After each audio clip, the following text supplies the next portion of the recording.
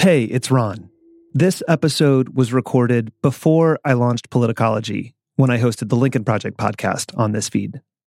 If you have questions, comments, or advice, you can reach us at podcast@politicology.com or find us online at politicology.com. Enjoy.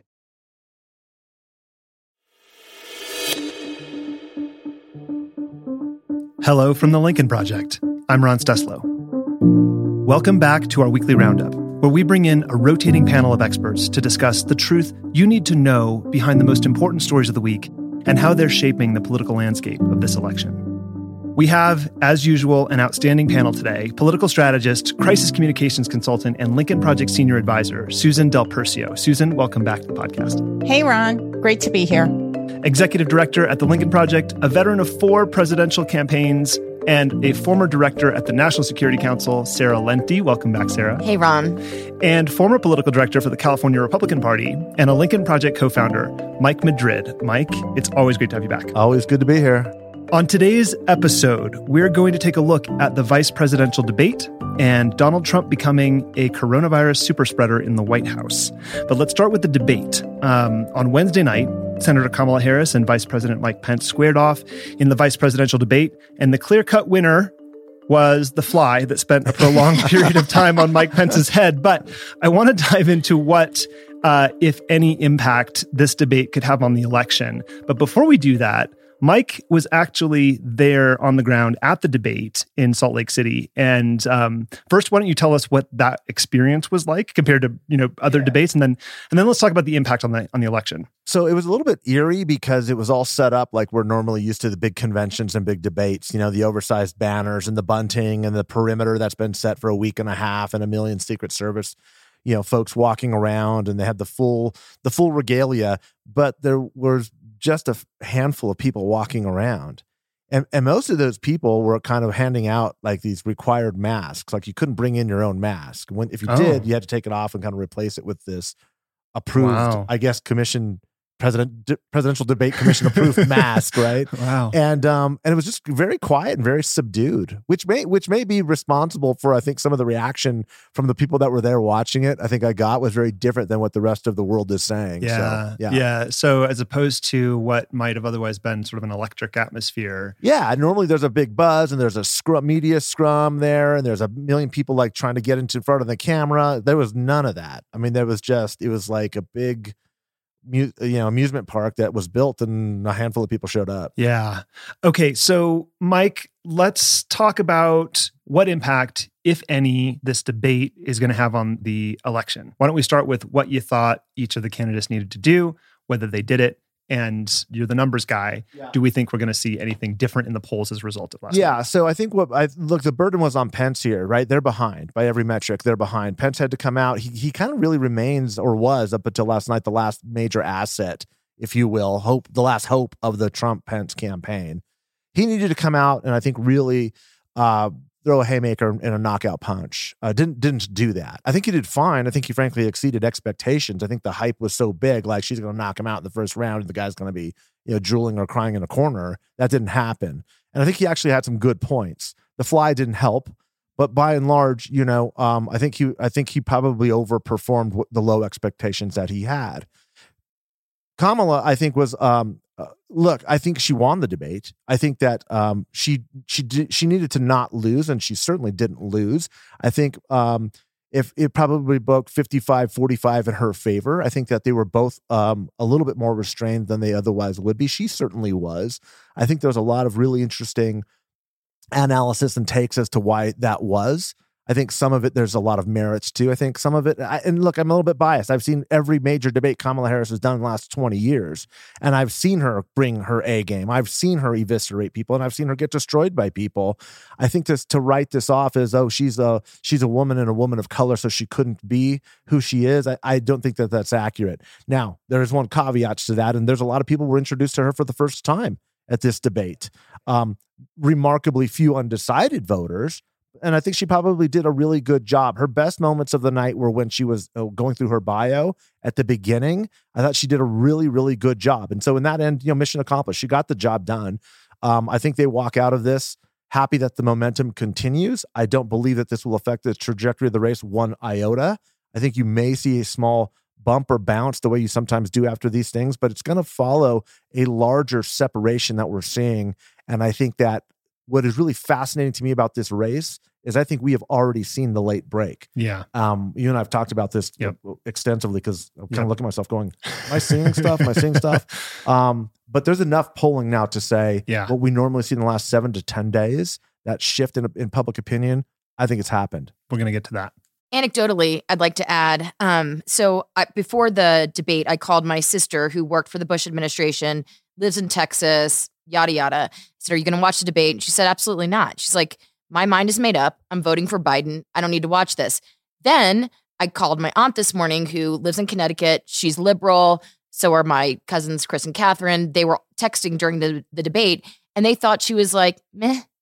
They thought she didn't answer the questions. They thought that neither did Pence answer the questions. And it was just interesting. So they're going to vote, but it wasn't a game changer. It wasn't, it didn't really move the needle. I agree with you, Mike. She definitely, did a really good job, I think, introducing herself for the first time to a lot of people who may just be turning it. Like the getting the bio pieces in early and very clearly, I thought was a really good achievement. And I mean, look, I'm going to defer to Susan and Sarah on this for a whole host of reasons, but I think that because she was introducing herself to a new audience nationally, she couldn't be the Kamala Harris that I've seen as the Attorney General in California. No, right? And I made this point last night.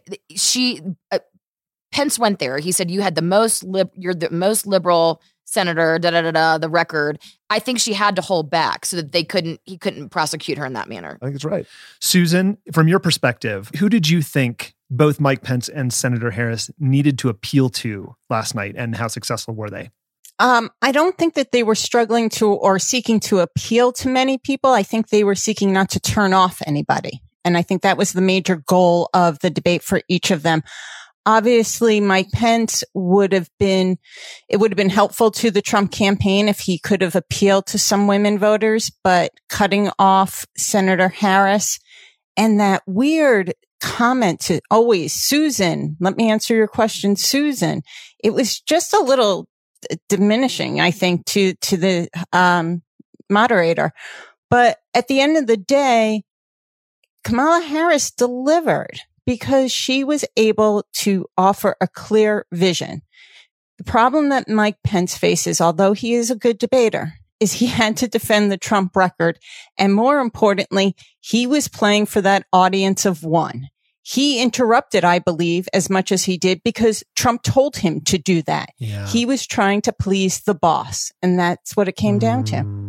Yeah, I was thinking the same thing last night. I mean, not out loud, but I thought he feels like he's trying to imitate the president in some way. But let's talk about COVID and the exchanges about COVID, because Pence spent much of the night trying to defend the Trump administration's response to the coronavirus. And he claimed that the Trump administration had always told the truth about COVID, despite the ample evidence of Trump's lies from Bob Woodward's tapes and from Pence himself. Penned an op-ed saying there was no second wave. Sarah, can you talk about how successful you think he was in defending the pandemic response? It was horrible. I mean, there was no defense. So, I mean, 210,000 people are dead. They're saying, I've heard the statistic that there could be another 210,000 dead by the end of the year. I mean, it's ridiculous. And then he hit her on being pro-choice and late-term abortion. And I just wanted to, I wanted to hit him upside the head because it doesn't matter to them that 210,000 people are dead. It doesn't matter. And the fact that they had the intelligence on January 28th and didn't do a damn thing until March 13th is very telling. And I'm sorry, I worked at the NSC. You get a briefing every morning, and he gets personally briefed from the very highest level. And they told him this was coming, and they fucking ignored it. Excuse my language. Yeah. On the flip side, Senator Harris was looking to prosecute the case against the Trump administration's response to COVID-19. Let's take a listen to what she said. Well, the American people have witnessed what is the greatest failure of any presidential administration in the history of our country. And here are the facts. 210,000 dead people in our country in just the last several months. over 7 million people who have contracted this disease. 1 in 5 businesses closed. We're looking at frontline workers who have been treated like sacrificial workers. We are looking at over 30 million people who in the last several months had to file for unemployment. And here's the thing. On January 28th, the vice president and the president were informed about the nature of this pandemic. They were informed that it's lethal in consequence, that it is airborne, that it will affect young people, and that it would be contracted because it is airborne. And they knew what was happening, and they didn't tell you. Can you imagine if you knew on January 28th, as opposed to March 13th, what they knew, what you might have done to prepare? They knew and they covered it up. The president said it was a hoax. They minimized the seriousness of it. The president said, you're on one side of his ledger if you wear a mask, you're on the other side of his ledger if you don't. And in spite of all of that, today they still don't have a plan.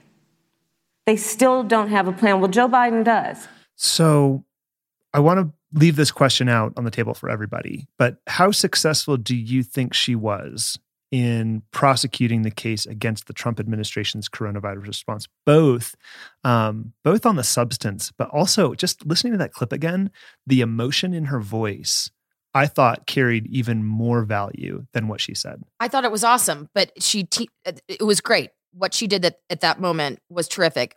Unfortunately, throughout the debate, she got less and less emotional, less and less.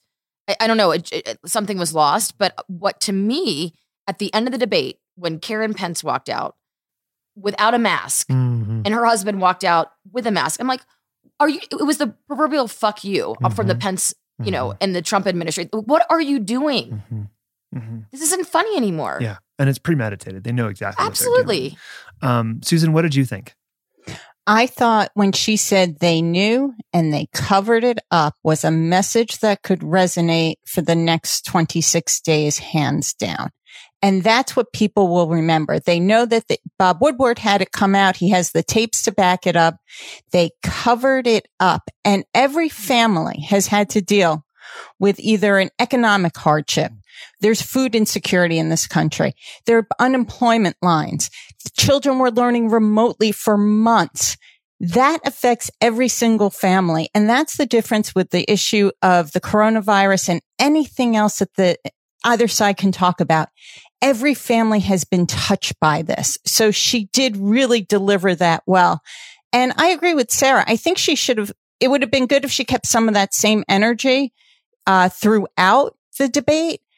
But she had a great way of talking right to the voters and really knocking Pence out without having to literally throw a punch. Yeah. Yeah. There were several moments where she turned to the camera and was very clear she didn't care about anybody in that room. She wanted to talk directly to the American people. And I thought that was powerful. Mike, what did you think about that particular moment in her prosecution of the case? I thought she did. That segment you just played, I thought was very powerful. I thought it was definitely one of the better moments that she had. And the reason why is, one, the delivery was very well done, I think, which is what you said. But just as, and perhaps more importantly, when we look back at this race and you look at the data and you look at how stratified it is, the stratification really began in mid-March. This whole thing has been about COVID and the pandemic. They can't get out of this. There is nothing they can do. They can't Proud Boy their way out of it. They can't Lysol their way out of it. They can't do anything. And bleach their way out of it. They can't bleach their way out of it. And so really, again, this major shift, it's something I don't want to say I've never seen it, but I don't remember ever seeing it, is when the president contracted the coronavirus, the numbers collapse with senior citizen voters, just like 20-point drops. It's like, I don't even know what that is. You see one, you're like, something's wrong with the methodology. Have the whole team look at it. Yeah. Why don't you talk about this? Because there's a 27-point shift in the CNN survey. So what happened was the whole veneer of the facade came down. It's like that scene in The Wizard of Oz. Pay no attention to the man behind the curtain. The fantasy has burst. The fantasy's burst. Everyone's looking at the great Oz, and then you realize it's this weak, feeble man behind there trying to construct this facade. Yeah. And that's what happened. Yeah. And enough people, and it was not a small number, but senior citizens, these 65 plus voters we've been talking about all year as the Lincoln Project, right? Yes. They moved, and they moved big, historically big and historically fast. And again, the only question remains is this a drop? Can he get it back? Or was this the shift you always look for in the campaign in the final days? It's not quite the final days yet, but it's pretty darn close. And my guess is he's lost them, and he's going to continue to flail, and it's only going to make the problem worse. He can, look, by the way, he can go lower. Okay, if you look at COVID infection rates, to Sarah's point, we are going to have an awful, horrible winter as a globe and as a country. Wisconsin is now, they're out of beds in Wisconsin right now. And if you look at the counties with higher than national average infection rates, it's a complete overlap, almost perfect with the red states in the 270 map. So all of his base of support within the next 26 days are going to be experiencing, if not personally, in their communities, a massive outbreak of this virus. Not only are they going to have the outbursts of COVID, you're also going to be dealing with flu season. So that is going to lead on. For the last several months, we've been fortunate that we've only been dealing with COVID, so it hasn't overloaded the hospitals. Those scenes that we saw in March and April and May with people waiting on lines to get into the hospital, we're going to see those again because there will be an additional problem with the flu. People are going to be scared. And just to the point with seniors, on top of the fact that Donald Trump couldn't protect himself, so how can he protect everybody else? And he has all the protection in the world. Senior citizens, and especially suburban women, they see his behavior as reckless, and that scares him. It's not just the COVID, it's that he's so reckless with it, and they have had enough. And I agree with Mike and everyone else that this race has settled. There is something that has gelled. When you see Biden over 50, constantly. And Trump's one number is the economy. And he's not breaking 50 on that any longer. And then you add that he's in the 30s with seniors and women. I don't know how you come out of the 30s. And that's the biggest problem. You mentioned the capacity in Wisconsin, which they are at right now. And one point I just want to, this is probably not something that is getting enough attention right now, but I had 3 emergency medicine doctors on the podcast recently, including our friend, Dr. Dan Barkoff. Yeah.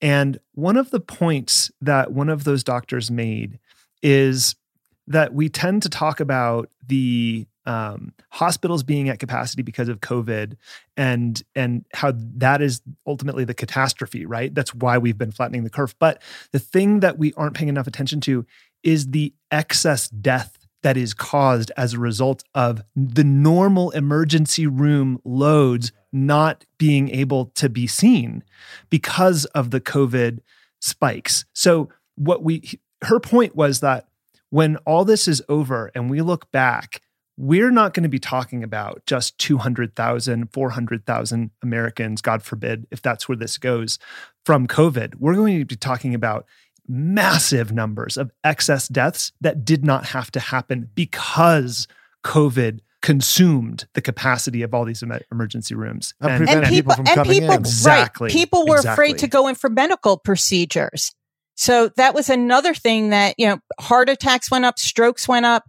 EMS time is now going to be down because budgets are so strapped that they are laying off EMT workers. So you're absolutely right. This number's going to be a lot bigger. It's going to get let's a not lot forget, bigger. I hate to say this. I know 2 families that have lost children to suicide in this time. It's real. The impact we haven't even conceived of yet as part of this story. So while we're on the topic of COVID, shortly after 1 a.m. last Friday, we learned that Donald and Melania Trump had both tested positive for the coronavirus. On Thursday, Bloomberg News reporter Jennifer Jacobs broke the story that a senior aide to Trump, Hope Hicks, had tested positive. After Hicks tested positive, Trump flew to Bedminster Golf Course for an indoor fundraiser, complete with a buffet and potentially exposed over 200 people to the deadly virus. And then Friday afternoon, Trump was taken to Walter Reed Hospital after receiving experimental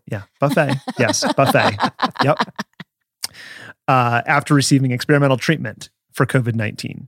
The course of treatment for Trump has been largely unclear. We know that Trump received supplemental oxygen at some point on Friday, and he had a fever, but we don't know how high the fever was. We also know that Trump had lung scans, but we don't know what they revealed. And most strikingly, we don't know when Trump's last negative coronavirus test was. Susan, we're in the middle of an election right now.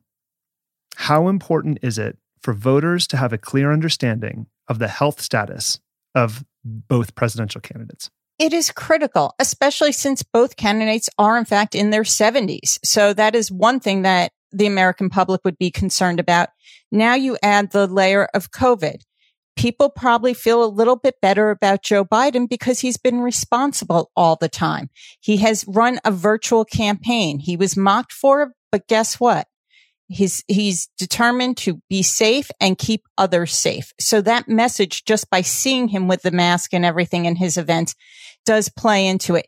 Well, on the contrary, you see Donald Trump, who is nothing but reckless and will not share his medical records. He won't even, if you remember going back to November, he went to Walter Reed. He did not tell the American public why he went there. They said it was because they were about to do part of his physical, but that was never confirmed. Donald Trump made people sign non-disclosure agreements actually at that point. His doctors are lying because he is instructing them to lie. We have gotten used to Donald Trump lying, which is really frightening and it's almost built in, but people need to understand we're talking about the president of the United States, our national security. Mike Pence is running around the country doing campaign events. And frankly, I believe that Nancy Pelosi and Chuck Grassley, number 2 and 3 in line of succession, should also be isolating given that they are in their 80s. This is a critical time for a nation. We have to be secure. And I just hope that the American public is tuned into how substantial that is.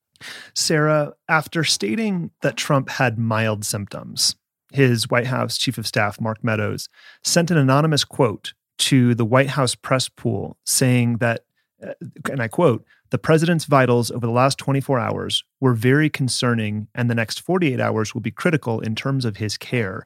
Can you, first of all, that was weird, bizarre for him to do that. So can you talk about the national security implications of the president being hospitalized and the White House making conflicting statements about his health? So the bottom line is that when presidents are ill or sick or incapacitated, the idea is that countries that are hostile towards us might make moves at the very base level. Russia, China, North Korea, Pakistan, you name it. And that's the danger. And then if you have conflicting dialogue on his actual health and how he's doing, then coming from the White House, you're sending a signal that they don't know they don't know what's going on. That it's chaotic. And so, right now we haven't seen no moves are made, but it's stupid. And it's not what you do as a White House. And when you're at the NSC, there are memos that go up to the National Security Advisor, to the Chief of Staff before they reach the president saying, this is what we recommend your messaging to be on this. So obviously, I don't know if that's not going up the ranks. I don't know, and it's not like you just send an email. It goes through the staff secretary because it's like there's a protocol. It takes like 8 steps to get there. So they're not communicating.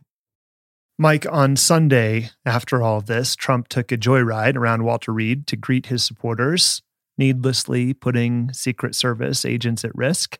These are guys who sign up to take a bullet for the president, not to ride around in a hermetically sealed Suburban where there's just, COVID's popping off of him. Like, what does Trump's mini parade around the hospital say about his priorities and his state of mind? Let's think first about how they felt getting into the car with him, knowing, and just the level of commitment that they have to their work. I mean, it's a special thing. Look, the president's going to continue to flail. The president is losing. The campaign is coming off track. I think we are a little bit hesitant to say that. I know I have been very conservative in the way that I've been communicating the data. But look, the ghosts of 2016 should only go so far. It's pretty clear what is lining up and what is happening. Doesn't mean the trajectory of the race can't change, but it's going to take something very, very significant for that to happen. As a result, the president knows this, by the way, okay? He's being told this. He's going to react to it the way that he always does, which is he runs his own campaign. He manages it himself, and he's just going to decide on a moment-to-moment basis on what the best thing is to do. So I think we're just going to have to be prepared for it. I mean, he's going to keep doing stupid things. I think the debate change that's happened just this morning, is going to be a big part of that. And Biden has already said, well, then I'll go ahead and take answers from a remote location from the public. Yeah. He's not going to let that stand. He's not going to be okay with that. I think there's going to be 20 different iterations of what he's going to do and how he's going to respond and how he's going to attack before it all happens. So for our listeners, let me just unpack that. After the Presidential Commission on Debates decided to make the next presidential debate remote, undoubtedly due to one of the candidates being a contagious COVID super spreader, Trump told Maria Bartiromo on Fox Business that he wouldn't participate. He's not going to do it. Because he's a baby. Chicken. Yeah. Later, his campaign manager released a statement saying that Trump will hold a rally instead of a debate. Who goes just to that rally? To go to that. Who goes to that? Like, is this going to be Tulsa all over again? I mean, it does make you wonder that the president is not well. We know that. We saw his heavy breathing. We know we know that he should be resting, but he's going to the Oval Office. Just think about how much he must have on the line legally. That he's literally willing to risk his health, maybe his life, to get reelected because he's so scared about, I think it's much worse than what we have been thinking all along. His legal responsibility, if he could just even get through the election so he could get Pence in, so he could be pardoned for anything. I think that's how short term he's thinking, and he thinks he's the only one who can get him there. I think he's afraid because he knows that debate was terrible for him. And we all saw the way he almost melted down at the word smart. He's afraid of not looking smart, and he can't be a bully on a remote that's too late. debate. He just can't, right? We have mute buttons for a reason, and I think they would end up having to mute him, and he couldn't be a bully on the stage to Joe Biden. Well, then he'd also have to give complete answers. He can't do that either. Right, exactly. He can't do that either. Yeah, I think it just is it would be too dangerous, too risky for him to do that kind of, like, he's afraid. So, and also if he watched Biden in Gettysburg, he should be afraid. Oh, he should be afraid. That was such a good speech. On Wednesday, Trump went on Twitter to say that catching the coronavirus was a blessing from God. Let's take a listen. It's a cure. For me, I walked in, I didn't feel good. A short 24 hours later, I was feeling great. I wanted to get out of the hospital. And that's what I want for everybody. I want everybody to be given the same treatment as your president, because I feel great. I feel like perfect. So I think this was a blessing from God that I caught it. This was a blessing in disguise. I caught it. I heard about this drug. I said, let me take it. It was my suggestion. I said, let me take it. And it was incredible the way it worked. Incredible. And I think if I didn't catch it, we'd be looking at that like a number of other drugs. But it really did a fantastic job. And who's going to have access to that drug? Yeah. And I was on a call this morning where it was, I have to dig into this. Yeah, but do it. In that drug, they used embryos. Okay. Yes. So for every pro-lifer out there, how do you feel about that? Yeah. And that drug is a result of embryonic stem cell research, and it is used in the development of. That's correct. Yeah. I have 5 embryos that are frozen right now. My parents are nuts over what I'm going to do with them next. And I'm speechless. I want to get your reaction to, we have over 210,000 Americans who've died from this virus. We've seen record unemployment that isn't getting any better. And I want to get each of your reactions to Trump saying having COVID-19 is a blessing from God. Mike? You gotta scrape the barrel here. Look, whatever happened to the hydroxychloroquine treatment, by the way? Whatever happened with that? I don't know. There's nothing that's not on the list. It's apparently not anymore. Look, I guess it's a kind of a weird play to evangelicals, I guess. I mean, what's he saying? What does that even mean? I mean, is it like his superhuman self coming out that he's defeated it and he was divinely touched and inspired to kind of demonstrate to us that he's stronger than the virus? I'm not sure what the message is. There is an ethos in evangelical culture to count it all joy, to be grateful to God for everything that comes your way. Ron would know. I would know. Tell them why. My parents are pastors. I grew up in an evangelical household. I don't identify as an evangelical Christian anymore. But that kind of language, I don't, while it is jarring to hear, I think, I don't think it is that jarring to his base. Yeah. I don't think it's jarring. I think it's a way to signal that, I personally think it's revolting, but I don't think it's jarring to the people who he is talking to. And we now know, we've known this all along, he's not seeking to build a bigger coalition. Right. He's seeking to galvanize the people who support him and keep them from peeling away from him. Right, Mike? That's exactly right. And look, I think it's also a little bit off topic, but I want to use this as a pivot point. It's very important to stop being afraid of the numbers that we're seeing and start talking about the fact that this guy is losing and he's losing bad, because the peeling off of people will continue to cascade in that direction as the sense of his imminent loss begins to set in. That is critically important as we get closer to November the 3rd.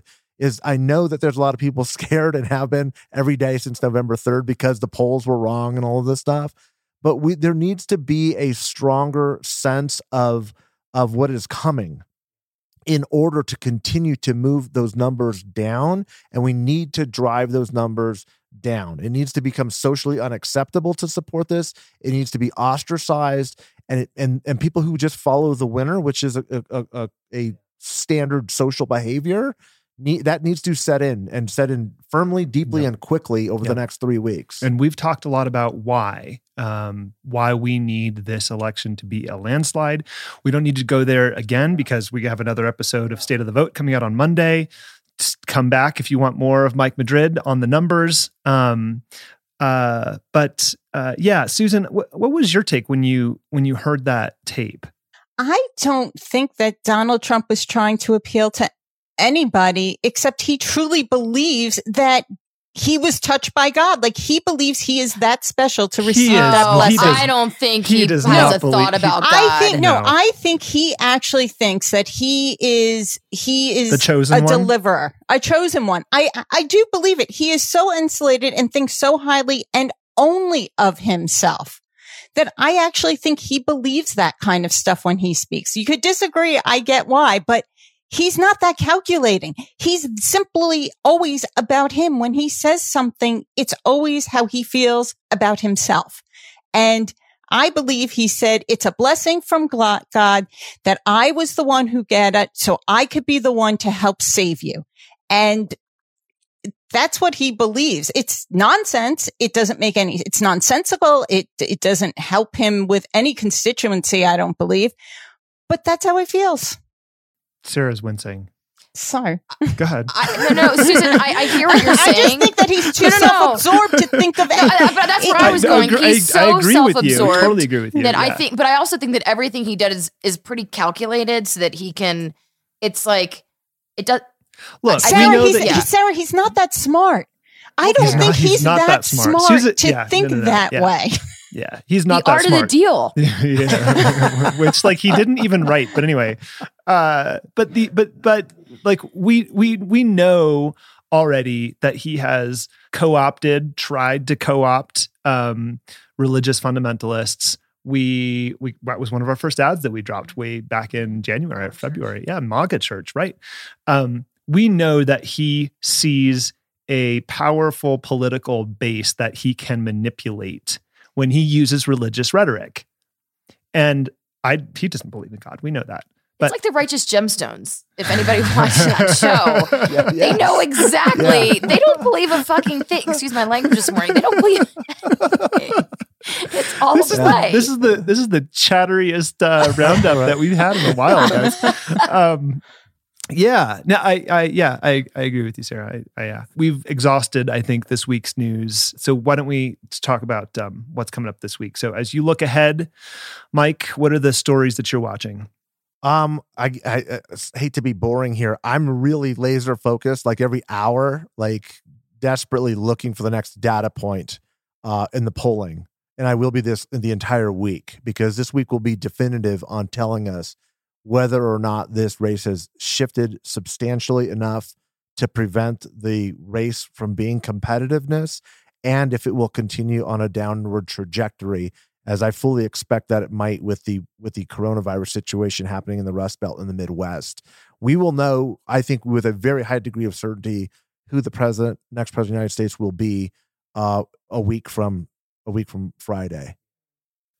Susan, what are you keeping your eye on as we go into next week? Well, I'm looking at the numbers as well, and I'm looking at how it affects the Senate. I think that they are spiraling, the Republicans, and I want to see how many more seats can be put in play. Lindsey Graham is now a toss-up seat, which is crazy. That is insane. If Lindsey Graham is a toss-up seat, we could talk about the Senate losing 10, 12 seats at this point, because they are on a spiral down, and Donald Trump is taking them there. On top of it, I'm also looking to see what happens as far as COVID numbers being reported goes. We are really heading towards flu season. And I know I said this the last time I was on, but this is a scary time for a lot of people. Yeah. And I'm really concerned about that, especially after Donald Trump had the nerve and the gall and audacity to say, don't worry about it. Yeah. Yeah. I will just say on the Senate point, I was on a call a couple of days ago with a very prominent Democratic election attorney who you all know, and his number is 52. 52 seats he thinks they'll have by the end of this. Sarah, what are you watching? Amy Coney Barrett. Say more. Is she going to be confirmed? What's going to happen? I mean, are they going to ram this through? I believe they will. Fox News just came out with a story 4 hours ago saying Democrats resigned, that Amy Coney Barrett confirmation is inevitable. So I'll be watching that. I am watching this story that just broke about 6 men who plotted to kidnap Michigan Governor Gretchen Whitmer at her vacation home because they didn't like her coronavirus restrictions. And that's after, obviously months of criticism by Donald Trump, including a tweet to liberate Michigan all the way back in April. And so as this story develops, I wouldn't be surprised if we see Proud Boys. I wouldn't be surprised if we see, the white supremacist groups, the militant groups that Trump has egged on. And it is just another step in the escalation, I think. Ron, was that a state or DOJ investigation? I'm just curious. I believe it was FBI. It was, okay. All right. I want to go to a listener question and then a listener comment today. The question comes from Tanya Foots, who writes, is there a deadline for returning your mail-in ballot? I plan to drive mine to my board of elections and hand it to them in person, but I fear many ballots may not be counted if they aren't received in time. What are those dates, and are they postmarked by or received by dates? Mike? So every state is different. And it's important that you understand and look up the laws regarding your own state. A number of states are extending their deadline so that if it is postmarked by election day and receive up to 7 or even 16 days afterwards, it will still be counted. But look, let's just use common sense. If you're not 3 or 4 days ahead of election day, if you haven't mailed it by November 1 or by Halloween, let's just say Halloween out there. Yeah. If you haven't mailed it by Halloween, plan on driving it in. I mean, please just take the extra 30 minutes or whatever it takes to get down to the county government center or to a drop box and get it in, because you just don't want to risk it. You don't want to, and don't gamble with that. Just if it's not in by Halloween, drive it in. Yeah. And one last thing before we go, I just want to read a listener comment, because we get so many great emails and notes from you all, and I don't read very many of them, but here's one from Bob Dulong, who is a retired colonel in the U.S. Air Force. He says, your podcast with Drs. Barkov, Kathuria, and Akhtar was excellent. As you mentioned, it was before Trump's diagnosis, Joyride, and Victory Lap. The issues those ER docs talked about were the same as the issues my son, an ER physician's assistant, has talked to me about. I especially like the discussion on germs. This is not new science. My hat is off to those docs for what they face on a daily basis. We will get through this, but the president has made it so much more difficult. Bob, thank you for writing in, and thanks to everyone else who's written in and for your great questions. We appreciate the encouragement, and we wouldn't be doing this if it weren't for you. This episode was recorded when I hosted the Lincoln Project podcast on this feed. If you have any questions or advice, you can reach us at podcast@politicology.com. And please know that even if we don't respond, we read every email we get, and we love hearing from you. If you enjoy the show, it would help us if you could rate and review us wherever you get your podcasts. I'm Ron Steslow. I'll see you in the next episode.